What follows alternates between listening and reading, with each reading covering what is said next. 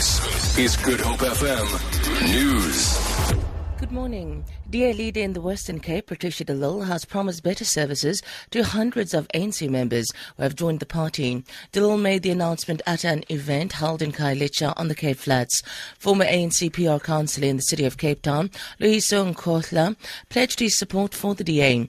De Lille, who is the DA mayoral candidate for Cape Town, also welcomed 500 ANC members. We've been able to convince Loyiso that as the city of Cape Town we are delivering services. We took Loyiso and 200 leaders from the informal settlements together and we showed them a breakdown of the budget, the more than 700 million that we are going to spend on services, especially water and sanitation, because that is what he's been fighting for.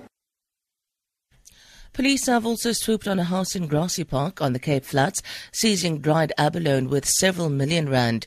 Western Cape Police spokesperson Noloyiso Nkhohla says officers received a tip-off before they pounced and discovered the premises was being used as an abalone processing facility. In addition to the abalone, numerous items of equipment were seized.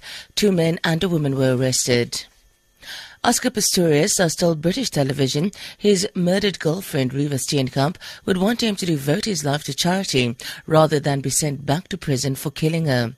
Pistorius, who is awaiting a jail sentence for murdering Steenkamp in 2013, has told British broadcaster ITV he does not want to waste his life away sitting in prison. He says he would like to help poor people.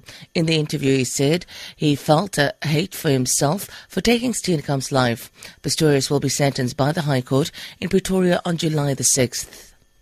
The South African Sport Hall of Fame has officially inducted the victorious 1995 Rugby World Cup squad, as well as former President Nelson Mandela and legendary commentator Hugh Bladen for their contribution to South African sport.